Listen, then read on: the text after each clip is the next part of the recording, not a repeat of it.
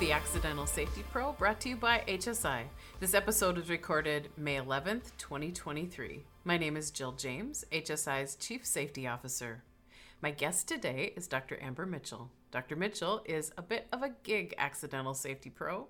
She has traditional schooling, a master's and doctorate in public health with a focus on occupational health and preventing exposure to infectious disease. Amber has worked with almost every sector of business, starting with the federal government as an industrial hygienist and OSHA's very first National Bloodborne Pathogens Coordinator. I can't wait to hear about that. She's also worked in private sector for large medical device companies and for tiny startups. Amber has also worked in academia and for state government in her roles at George Washington University, Binghamton University, and the University of Texas School of Public Health. Today, she runs a nonprofit called the International Safety Center and gigs in several roles with the federal government, including OSHA, and during the pandemic with NIH's National Institute for Environmental Health Sciences. Like me, Amber also fancies individual health and wellness. She's a certified Pilates instructor and nutrition fitness specialist. You can find her teaching and practicing at her local Club Pilates studios. She lives on the water in beautiful Galveston County, Texas, just south of Houston. Welcome to the show, Amber. Oh, Jill, thanks so much for having me. I'm excited for our conversation today. Me too. Gosh, I can't wait to dig into so many of these things just in your introduction. But, this is the Accidental Safety Pro, so where do you want to start in your story? Maybe we start where I realized I didn't want to go. Absolutely. I came up from a family of healthcare providers. My mom was a nurse, my grandmother was a nurse, my grandfather was a doctor, my cousins are nurses or teachers or cops or we have a lot of service providers in my family, which I'm extremely proud of. And I thought I wanted to go to medical school. So at the college age, I was pre-med with a focus in psychology, thinking, psychology is round enough. It's kind of like an English major, you have to do something else with it. But I was right around when my senior year came around, I was deathly afraid and terrible test taker. Terrible test taker. I had to take pre-calculus 4 times in college because I couldn't test out of it. Yeah. And so I was scared of the MCATs. Makes sense. Yes. So while everybody, my classmates were studying for the MCATs, I said, I'm going to go do something else. So I graduated college and I went to live with my friends who hadn't graduated college yet up in a tiny little lake town called Oswego, New York, right on Lake Ontario. And I waited tables. I was really good at bartending and really good at waiting tables. So I decided, my mom had passed away when I was a junior in college. So I was on my own and I really was a bit lost. So I decided to move back home to her hometown, Washington, D.C. And I bartended some more, and I started a program at George Washington University for what was then exercise science. Okay. I thought I wanted to do PT or exercise science, something involving fit and fabulous people. And that year, I realized I was a year into the exercise science master's that most people wanted to be coaches or continue to train athletes, and I was not athletic. I fouled out of every single basketball game I played in high school. I couldn't run. I couldn't hit a ball for anything. So, but you wanted to be fit and well. I get why you were attracted to that. That makes sense. So then that year, the School of Public Health opened at GW. And it was get this, Jill, it was part of the medical school. I am going, if I step foot in the medical school, technically I am a medical school student. There you go. The School of Public Health hadn't yet had an official building or anything like that. So I started my master's in public health and worked full time while I did it. Wow. And that's how I ended up getting into public health, was realizing I didn't have what it took to take the MCATs. And wouldn't you know, luck would have it that I stepped foot into the medical school for my advanced schooling anyway. So I had kind of made it. That sounds like destiny. And anyone who's an apprehensive test taker understands this completely, and thanks for the vulnerability in sharing that. I share that too. Yeah, so here you are, public health. What did you think it was? I thought it was what I did, which was the concentration in health promotion and disease prevention. Mm-hmm. So I thought, okay, well, if I don't train athletes, and I didn't want to do mostly exercise science, people do a lot of cardiac rehab. Yeah. I knew I liked the sense of a broader health, so programmatic health versus individual health that a doctor might provide. I mean, a physician might provide. Sure. I knew I didn't want to go into nursing because I had seen what it had done to my mom, incredibly stressful profession. Mm-hmm. And my grandparents had passed at this time. They both died when I was 16. So I was still a bit unrooted. Yeah. And so I finished my my master's degree, paid for it all by myself. With all of that wonderful experience bartending?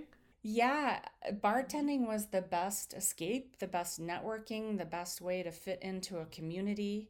And so I love that part of it. And then, there was an opening for a postgraduate fellowship, and I thought, sweet, I can postpone figuring out what I want to do for another year, not realizing that year would set the tone for the rest of my accidental Safety Pro journeys. So what happened? Well, that fellowship was one of my professors, Kathy Hunting. She had this availability. It was for a fellowship with the Uniformed Services University, which is in Bethesda, Maryland. It sits on the campus with the Naval Hospital. And honestly, Jill, I had thought about joining the military my whole life. I come from a big military family, and I thought, this is a path that I need to explore while being a civilian. So they had opened up this program, postgraduate fellowship in environmental health. And I thought, again, this is life leading me down a path that I had thought I wanted to explore and didn't know it. And I was young and honestly really excited to be around a lot of military boys, let's say. That makes sense. Yeah. And I had two absolutely wonderful mentors that were part of that Uniformed Services University. I still keep in touch with one of them, Dr. Welford Roberts. And so mostly Army-based. So I did rotations for 1 year. It was fabulous. I did industrial hygiene rotation, which I didn't even know what it was at the time, at Walter Reed Army Medical Center. So it was cool to show up on a military base that also had a hospital. USAMRIID, which is the infectious disease, the secret lab infectious disease that the Army has out in Fort Detrick that books were written about and you heard about actually early on with coronavirus. So that was cool. That might have piqued my interest in infectious disease, all the secrets and clearances. Tell us more about that. Do you mind? I don't mind, but honestly, I don't remember most of it because... I mean, about the facility and what it does and why it's so intriguing to people. Well, I think there's a lot of pathogenic research that goes on there. It's in a bunker so that if it were to be part of any kind of plot that research would be safe, that people would be safe. It was just really cool to show up on this base, which was part of, as much as I can remember, my family. I mentioned a big military family. Yeah. Also lived really close to Fort Detrick in Frederick, Maryland. So I had uncles that were in the Marine Corps, and just really part of that military family. So I felt like I was getting back to my roots, just being on military bases. And Gosh, right. the the the the microbes, for some reason, I had this ability to see how they work. They just made sense to me. Mm-hmm. And since I had done a couple rotations in industrial hygiene, I thought, this might be my sweet spot, kind of microbes and occupational safety. Mm-hmm. And then I did after that a rotation with the public health service, specifically with the Indian Health Service. And we had one rotation that was for, I think it was for radiation safety at Pine Ridge Indian Reservation. It's Lakota Sioux, Oglaga Sioux in South Dakota, southern South Dakota, right on the Nebraska border. Mm-hmm. And I was taken aback by the rotation, not because it wasn't wonderful, but because the Indian Health Service physicians and nurses that were there would only do 2-year rotations, if that. Oh, and it's a very desolate part of the country. Mm-hmm. If people haven't been on an Indian reservation or a native reservation, I highly, highly, highly recommend seeing what this country is.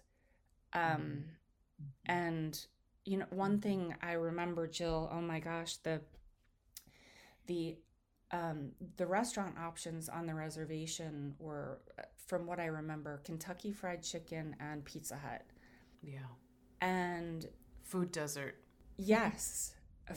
And no street lights. Yeah. And so the largest numbers of fatalities were from people walking just on the main road and getting hit by vehicles. Wow. The daycare, from what I remember, it was surrounded by a fence that also had barbed wire.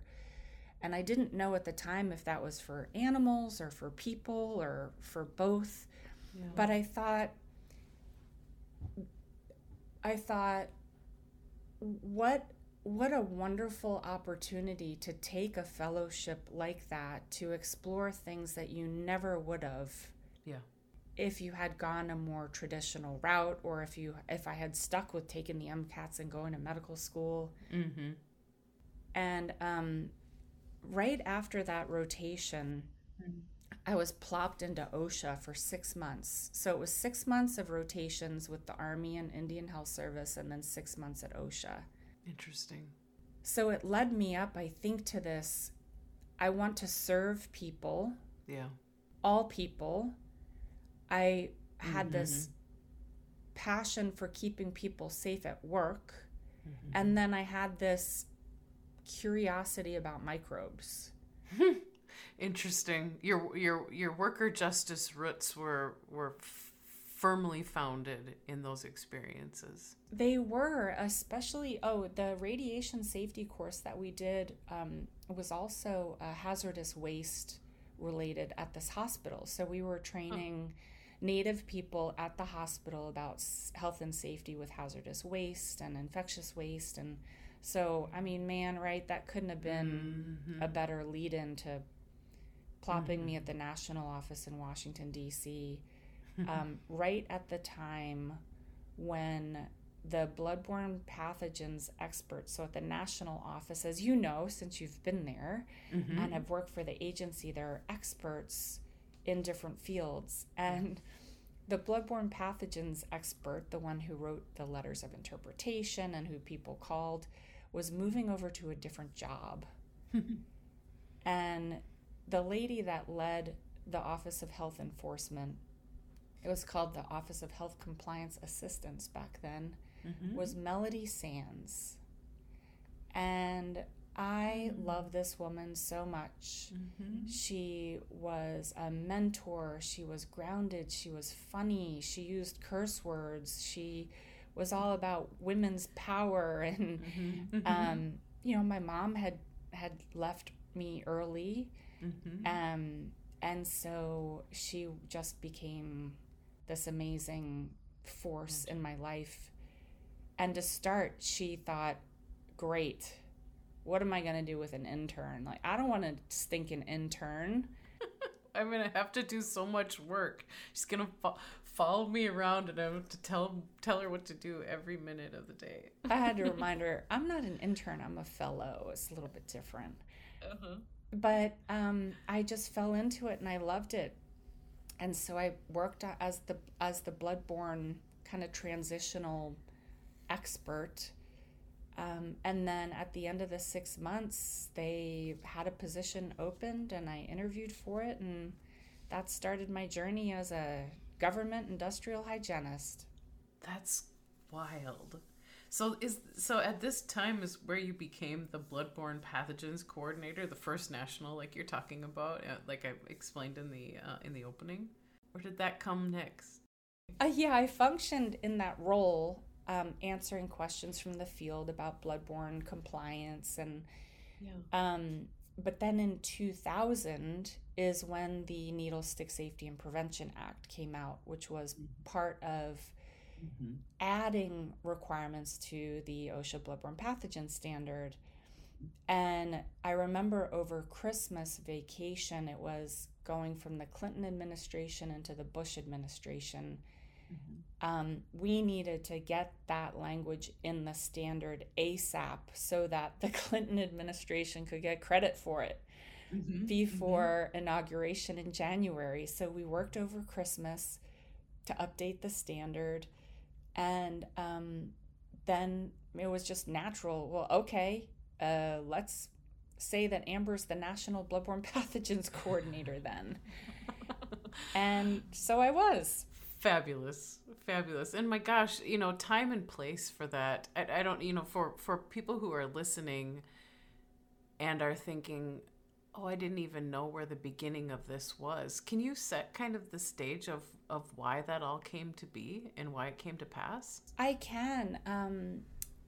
One other major coincidence is that prior to my mother's passing, she was an AIDS nurse for many, many years in New York City. So I had already had experience with what it was like to live among people living and dying with AIDS and HIV transmission. So I was hyper aware of bloodborne pathogens simply because I was a child living with a mom who was a nurse taking care of patients. Yeah. Mostly in those days, which was the late 1980s when she was, people died. And she would go out, mostly hospice back then, draw blood, bring it home overnight, keep it in the fridge, and wait for a LabCorp request to pop up and take it from the little box on our stoop every morning. So this was kind of my coming up.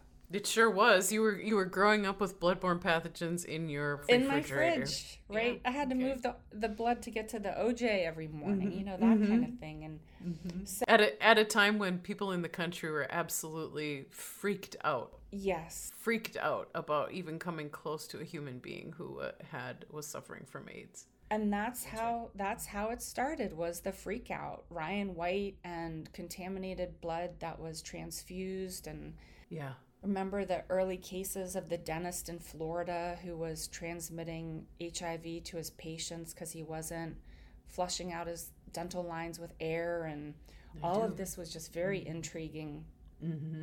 And so the CDC came up with universal precautions back then, turned into standard precautions later, and then OSHA came out with their standard.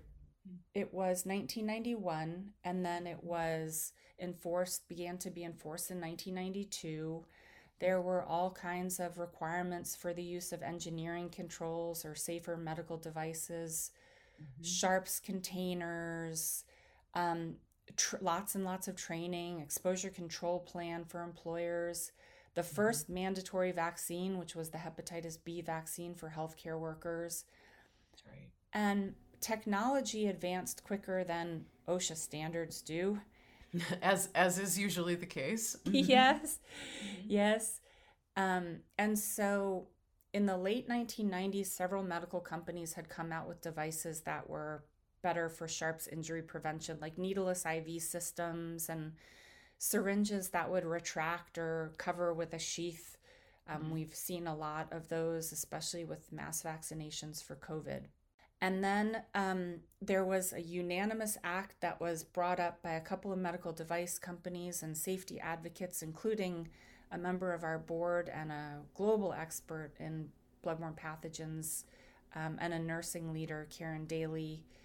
And she, went on the trail talking to members of Congress. And so in 1999 and into 2000, the Needle Stick Safety and Prevention Act was passed unanimously by Congress, and it incorporated more of those engineering advancements for medical technology in the standard.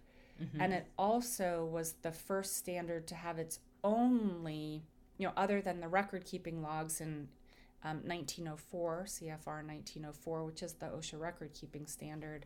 The OSHA 300 log, for people who aren't familiar with the terminology. You got it. It required people to keep a sharps injury log on top of all the other requirements for the 300, because the 300 was really about occupational illness more, flu, asbestosis, silicosis, that kind of stuff, and not really for bloodborne pathogens or infectious disease. So this was a way to add those types of record-keeping requirements into the broader record-keeping space.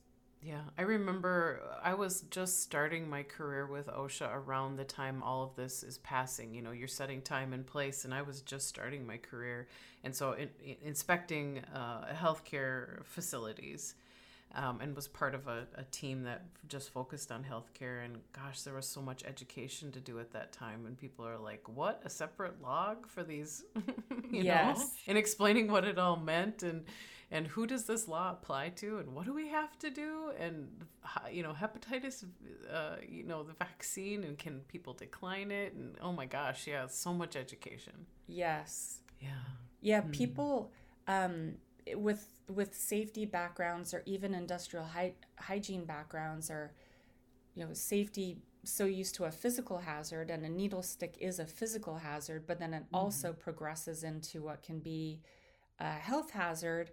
But industrial hygienists are more chemical and irritant based. And so I found my niche in that space because it straddled traditional safety, thinking about an acute injury, and then traditional industrial hygiene, which is more about exposures over time or the transition into an illness. And so it felt like the perfect space to be. I didn't realize I'd be in it for so long, though. Yeah. So what happened next? So you're at OSHA.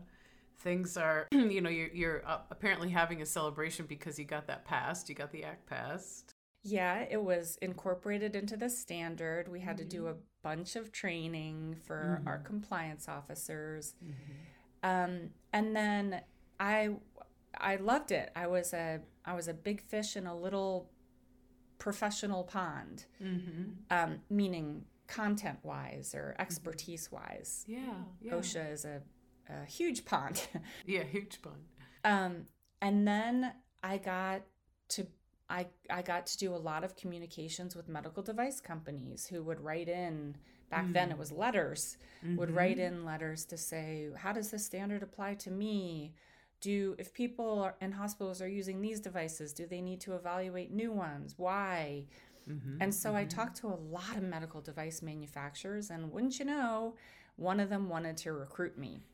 Wouldn't you know? Yes. Wouldn't you know? That's how it works. Here sprouts up another path I didn't expect. And so so I went down that path. I went to work for a large medical device company in New Jersey, and they said, Amber, we're going to pay you what you're worth. And I thought, cool. Fantastic. Yeah. Because the government, well, it's good, but not so much the pay. No, and I advanced, honestly, Jill, I advanced really quickly. I climbed up the GS ladder every year, one rung at a time, and I was in a good spot. I didn't know what people in the private sector made. I never asked. Right. Growing up in Washington, D.C., the GS system is what it is. Yeah, and Amber's talking about the way that the government pays government employees through it's a system called the JS system. Yeah, been part of it too. Yeah, you're not used to bonuses, and that's right. So I moved to New Jersey as a single girl, and I had a blast. I traveled the world, doing bloodborne pathogen training and safety and advocacy and policy work all over the world, conferences. Oh.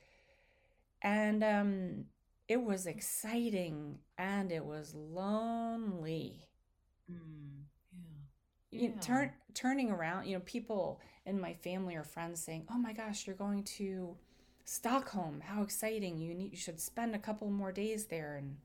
But when you're flying in and out and you're by yourself, a couple more days alone as a tourist isn't ideal. So I found myself after 3 or 4 years thinking, I don't know if this is for me.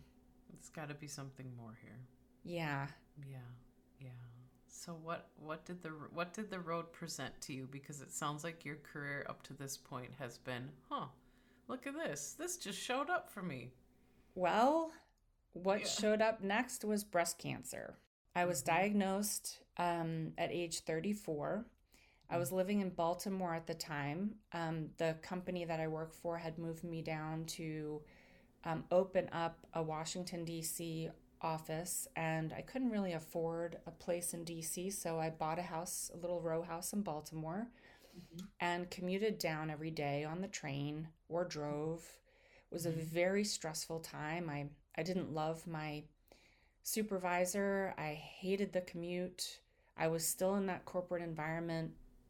And you weren't feeling well. And I was just diagnosed with something that back then, I hadn't heard of anybody in their 30s who had been diagnosed with this kind of disease.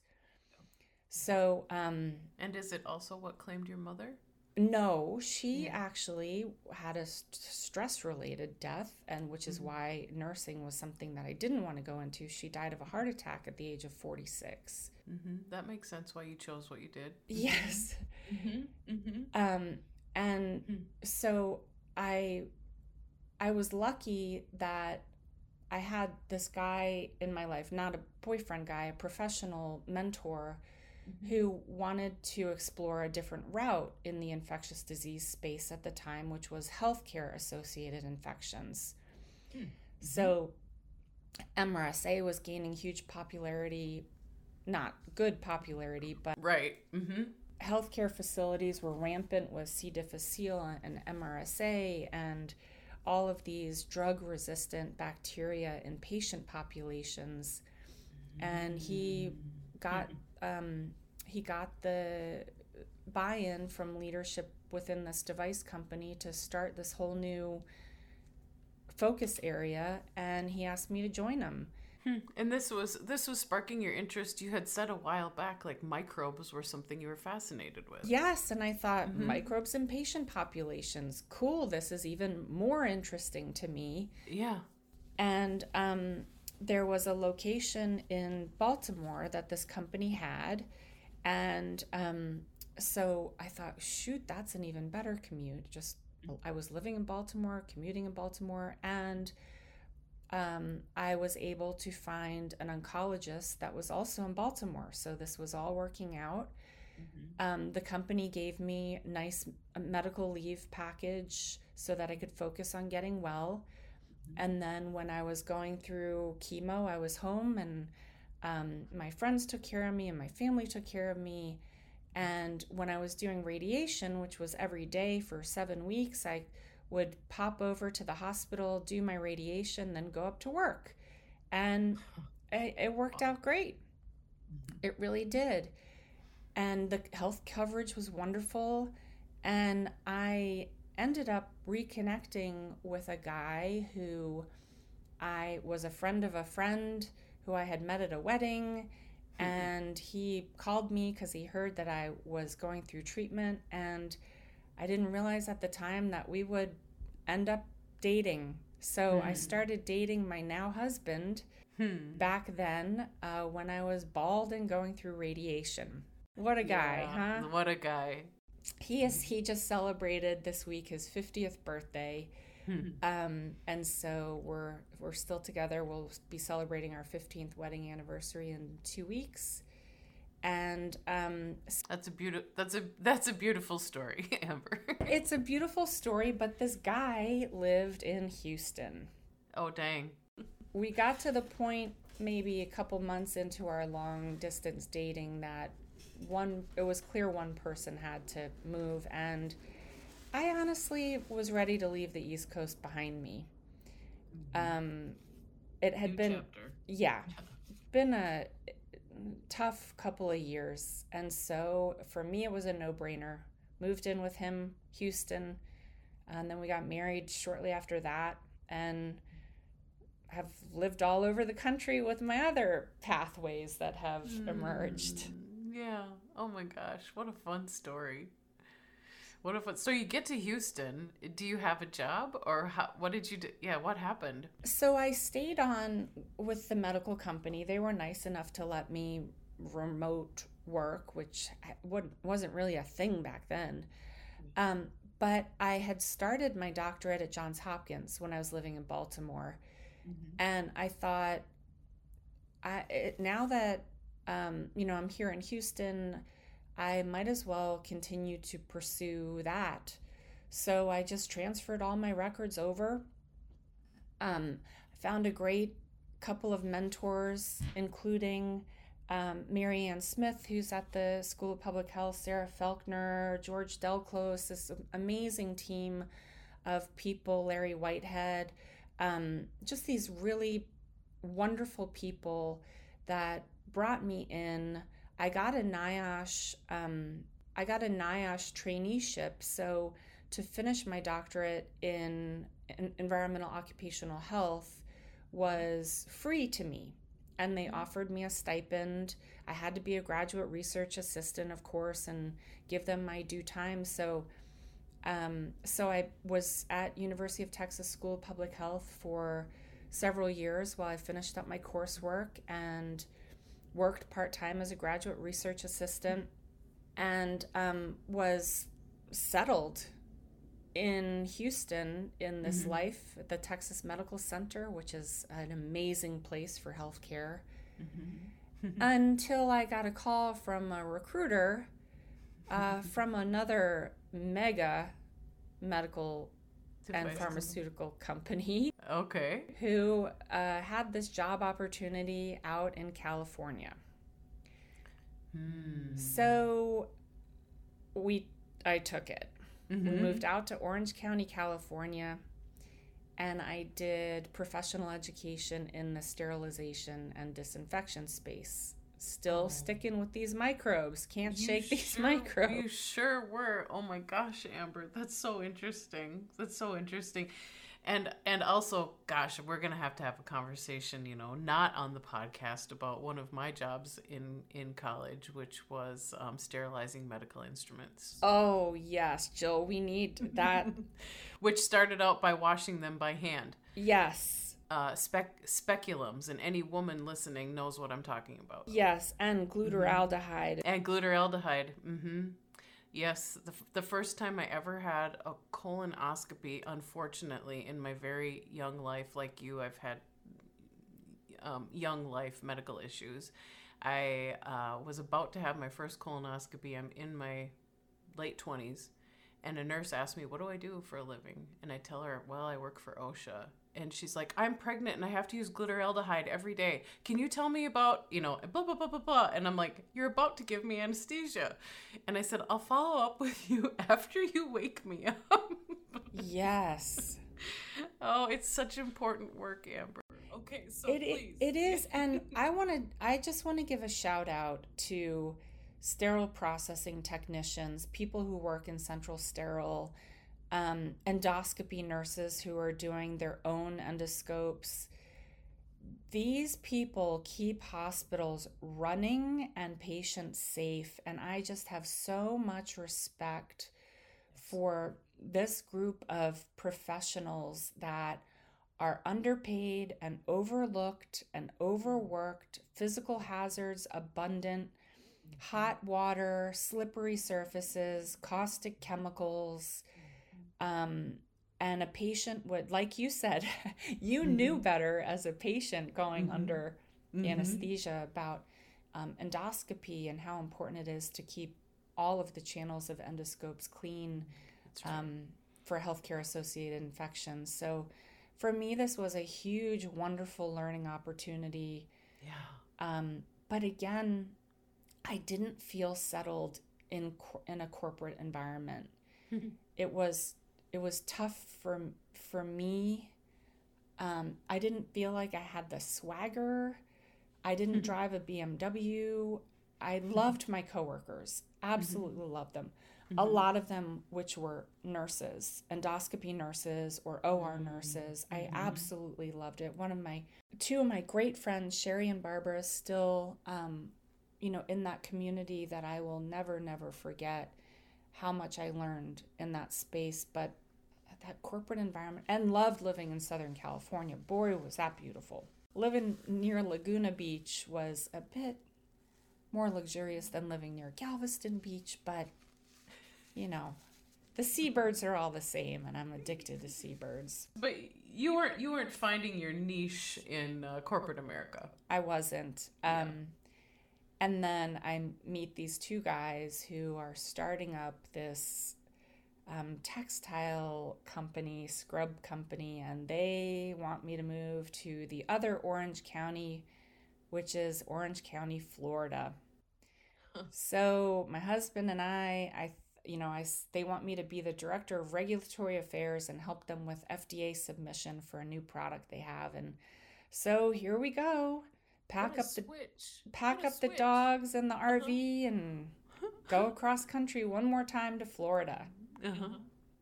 So we lived just north of Orlando and absolutely loved Central Florida. Great place to live. It was close to my sister, close to a lot of my cousins, and we really enjoyed our time there. And so, my gosh, what a switch. So a scrub manufacturer, textiles. You've been medical device, way different work environments. Very different, and I was really excited about it. A nice small office with creative, innovative people who had the nerve to go out and start a company. It was very exciting to me. And also the opportunity, I had dealt with the FDA lots, especially working in large medical companies, you do. I was excited to learn how to do that part of creating all the research that you need to make a package to submit to the FDA for a safe product. That opportunity was one that I hadn't had. In medical device companies, the regulatory teams are massive. And so this was my chance to do it, to explore it all on my own. I love to learn. And so I was, my husband and I were there for a few years. And one of my longtime mentors, and this was when I worked with her lots at OSHA, and was key in the Needle Stick Safety and Prevention Act, was Janine Jager. She was at the University of Virginia, and she ran this organization called the International Healthcare Worker Safety Center. I used her EpiNet data, which is Sharp's injury data, to do my doctoral dissertation. Oh, wow. And then you met her. And well, I met her when I was at OSHA, so I met her way back Sure. in the 90s, Mm-hmm. and she pops up in my life again and says, we're gonna take this University of Virginia's no longer interested in keeping this center here, and what would you say about taking it on? And my current startup employer thought this might be a good idea. Branching out, taking on a center, doing more advocacy. So I took it on, and for a couple months while I was with that employer, and then we decided it was best for me to go and run the center full time. And so my husband and I were now both working for ourselves in Florida and loved it, but his whole family was in Texas. And we thought at this point in our lives, we can go wherever we want. And so we moved back to the Houston area to be close to friends and back on the water and closer to his family in Dallas and north of Dallas, and moved back here in about 2017. And we've been here in the same house since 2017. And do you feel settled? My roots are expanding. It's a little tougher to pluck me out of the earth. Yeah. Well, I mean, you've been and seen so many things, Amber. It makes sense that this is feeling a little more settled. It is. I think the water also settles me. My nickname is Bird. Bird or Birdie. My mom called me that since I was a wee one, and most of my closest girlfriends call me Bird or Birdie. And Jill, I mean, the birds here, the egrets and the herons and the night herons and the seagulls and the pelicans and the osprey, they just speak to me. You found your place. I believe that I have. Yeah. And so your current gig, as we started out is running the International Safety Center, yes? Yes. So ta-da, we're ended up here at the gigs. The Safety Center is a small nonprofit. Let's just get real about cash. I can't live on it at the where it is now. We take contributions from different organizations to keep it going. So a gig life is high risk, high reward. My time is my own. My health insurance is my own, which is pretty awful. And once the pandemic started, so I had been approached many years ago to write a book.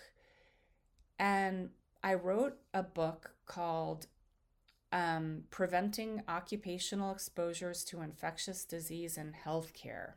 Oh my gosh. It was I didn't know this about you. Okay. Yeah, so it was a pocket guide meant for somebody who doesn't really know the space that well. They're working in a hospital. They've been thrown into this position for creating maybe their exposure control plan for bloodborne or for infectious disease. And it has chapters on bloodborne infection and bacterial infection, viral infection. I worked with one of my buddies, Rodney Rohde, on the chapters on microorganisms, microbiology. And here comes the COVID pandemic. I'm in the final stages of editing for the book. The 1918 flu is in there, but coronavirus as COVID-19 is not in there. Oh my gosh. Yes. So the publishers, Springer Nature, wanted me to add a chapter on pandemics. And gosh, we don't know very much at this. We didn't know very much at this point, right? So are you like, what do I do? We didn't. So I had this network of people. I had taken on a role with NIH, with the NIEHS. They have these programs for worker health and safety. They run grants and which is where you and I met. yes, with Chip Hughes. He brought me on to be their infectious disease / COVID lead. And right, that's where you and I met really early on. Yeah, early 2020. Yep. And then the book, so at that point I had found somebody who helped me write the chapter on COVID, on pandemic. She's an infection preventionist. And the book comes out.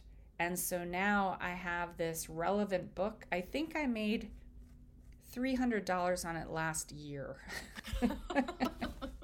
It did not bring me the riches. For all the budding authors out there, thanks for the reality check, Amber. Okay. Actually, I think I just saw a deposit for $324 in my bank account. Oh man. But it's out there and it's wonderful, wonderful experience. Long experience. And then, through Facebook and advertising some of our webinars that we did with the worker training program, I had some of my other OSHA friends, retired OSHA friends, especially a shout out to Dorothy Doherty. She was a bigwig at OSHA for a long time and went on to lead a bunch of hired contractors for some COVID work and some other OSHA contract work. And now I continue to work on the OSHA call center has Prompt 3 for COVID, and a team of wonderful operators and subject matter experts answer that line every week. And we have some other projects going on with the agency. So I didn't know that line existed, Amber. Yes. Tell the listeners about that. Yeah, talk about that just a little bit. It's a sad story and a wonderful story. So Dorothy managed to bring together some of her OSHA friends and other friends and contractors and customer service reps that had lifetime experiences working for telecommunications companies, just this wonderful team of people. With the presidential funds for COVID, part of the emergency response funds, there was money for the agency to create a prompt specifically for COVID. So CDC had one, OSHA has one. If you call 1-800-321-OSHA and press prompt 3, that's the team of operators and supervisors, subject matter experts that answer the phone. Wow. And we hear that contract is ending at the end of June. With the public health emergency, actually, May 11th is a big, sad, we're happy day. Yeah, I mean, we're today is the day, May 11th is the day we're recording. So yes, go on, Amber. Yeah, our public health emergency is over. That doesn't mean COVID is over or will be anytime soon. And I'm hoping that we have learned the lessons that we've learned and keep them in place for this virus and for whatever's next. And I'm hoping that the agency continues its work on an OSHA, meaning an infectious disease standard, and that they continue to do their wonderful, wonderful work on really leading. They led prevention efforts and the concept of aerosolization of COVID very early on as a leading agency. And I'm just so proud of the work that they do and always have done, and the work that they will continue to do. So even though this COVID prompt may end sometime soon, it doesn't mean that there aren't wonderful people at the agency who respond to infectious disease efforts going on. So what does life look like these days for your career? What gets you excited now? Are there new paths that are opening? Yeah, during the pandemic, I got really big into Pilates, and so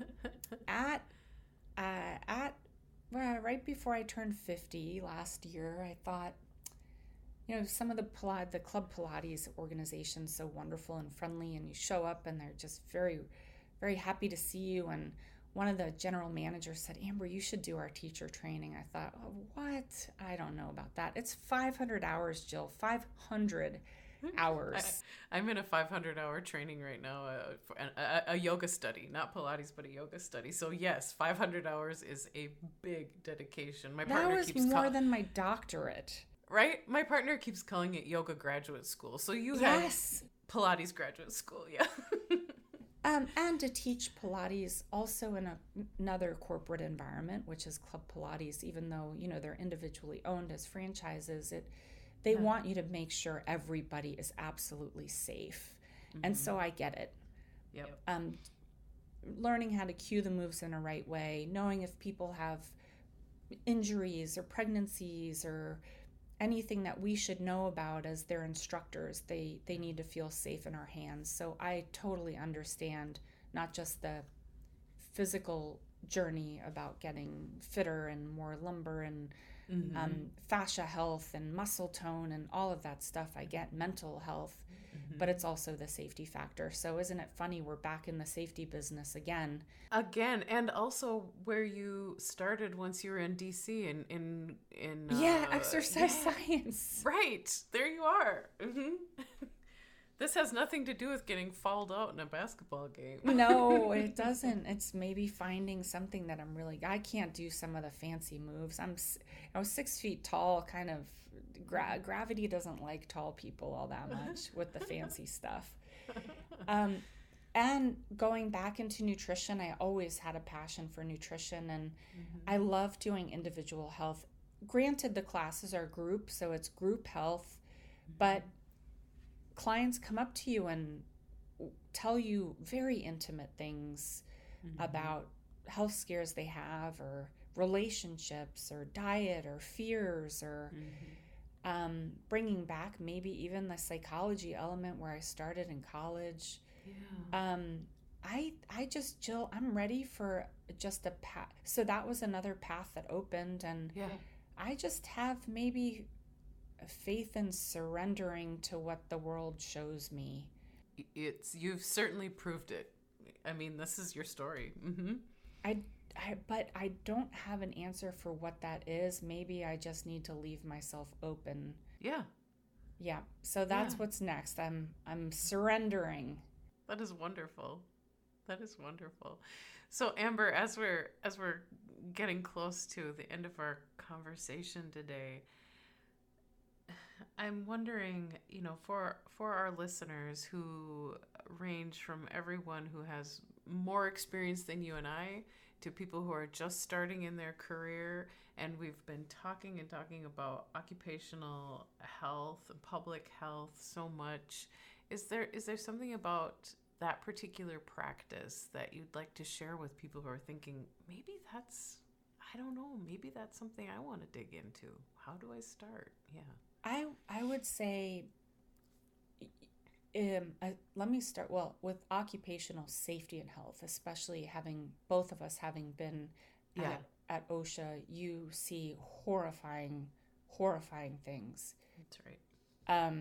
Horrifying fatalities and hospitalizations and explosions and just awful things. And I would say just like with any clinical practice, or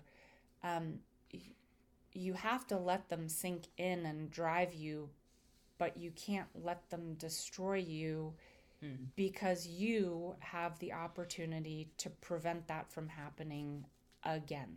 That's right. You may not see the life that you save, potentially like a physician would in a hospital or an emergency department, but you have the opportunity to save an enormous amount of life and lives, and the ability even to protect communities of people, whether that is public health or maternal and child health or nutrition or industrial hygiene or occupational safety. I think that safety is universal. The safety of a worker, the safety of a person walking out on the street, the safety of a community. There are no limits to what you can do in a safety field. It just depends what kind of drives your heart. Oh, Amber, this has been phenomenal. I'm so happy to have heard your story. And thank you for sharing it with the audience. I mean, what a wonderful career and contribution you've made to community and people and society. And I've learned so much from you also. So I'm grateful that this accidentally brought us together. And it's just been a wonderful, wonderful conversation. Thanks so much for keeping this podcast going and for doing what you do. So thank you. Thanks to you and to Emily. You're welcome. You're welcome. Thank you for saying that. The podcast incidentally turned 5 years old yesterday. Happy birthday. Thank you. Thank you so much. And thank you all for spending your time listening today. And more importantly, thank you for your contribution toward the common good, making sure your workers, including your temporary workers, make it home safe every day. If you aren't subscribed and want to hear past and future episodes, you can subscribe in iTunes, the Apple Podcast app, or any other podcast player you'd like. We'd love it if you could leave a rating and review us on iTunes. It really helps us connect the show with more and more professionals like Amber and I. Special thanks to Emily Gould, our podcast producer. And until next time, thanks for listening.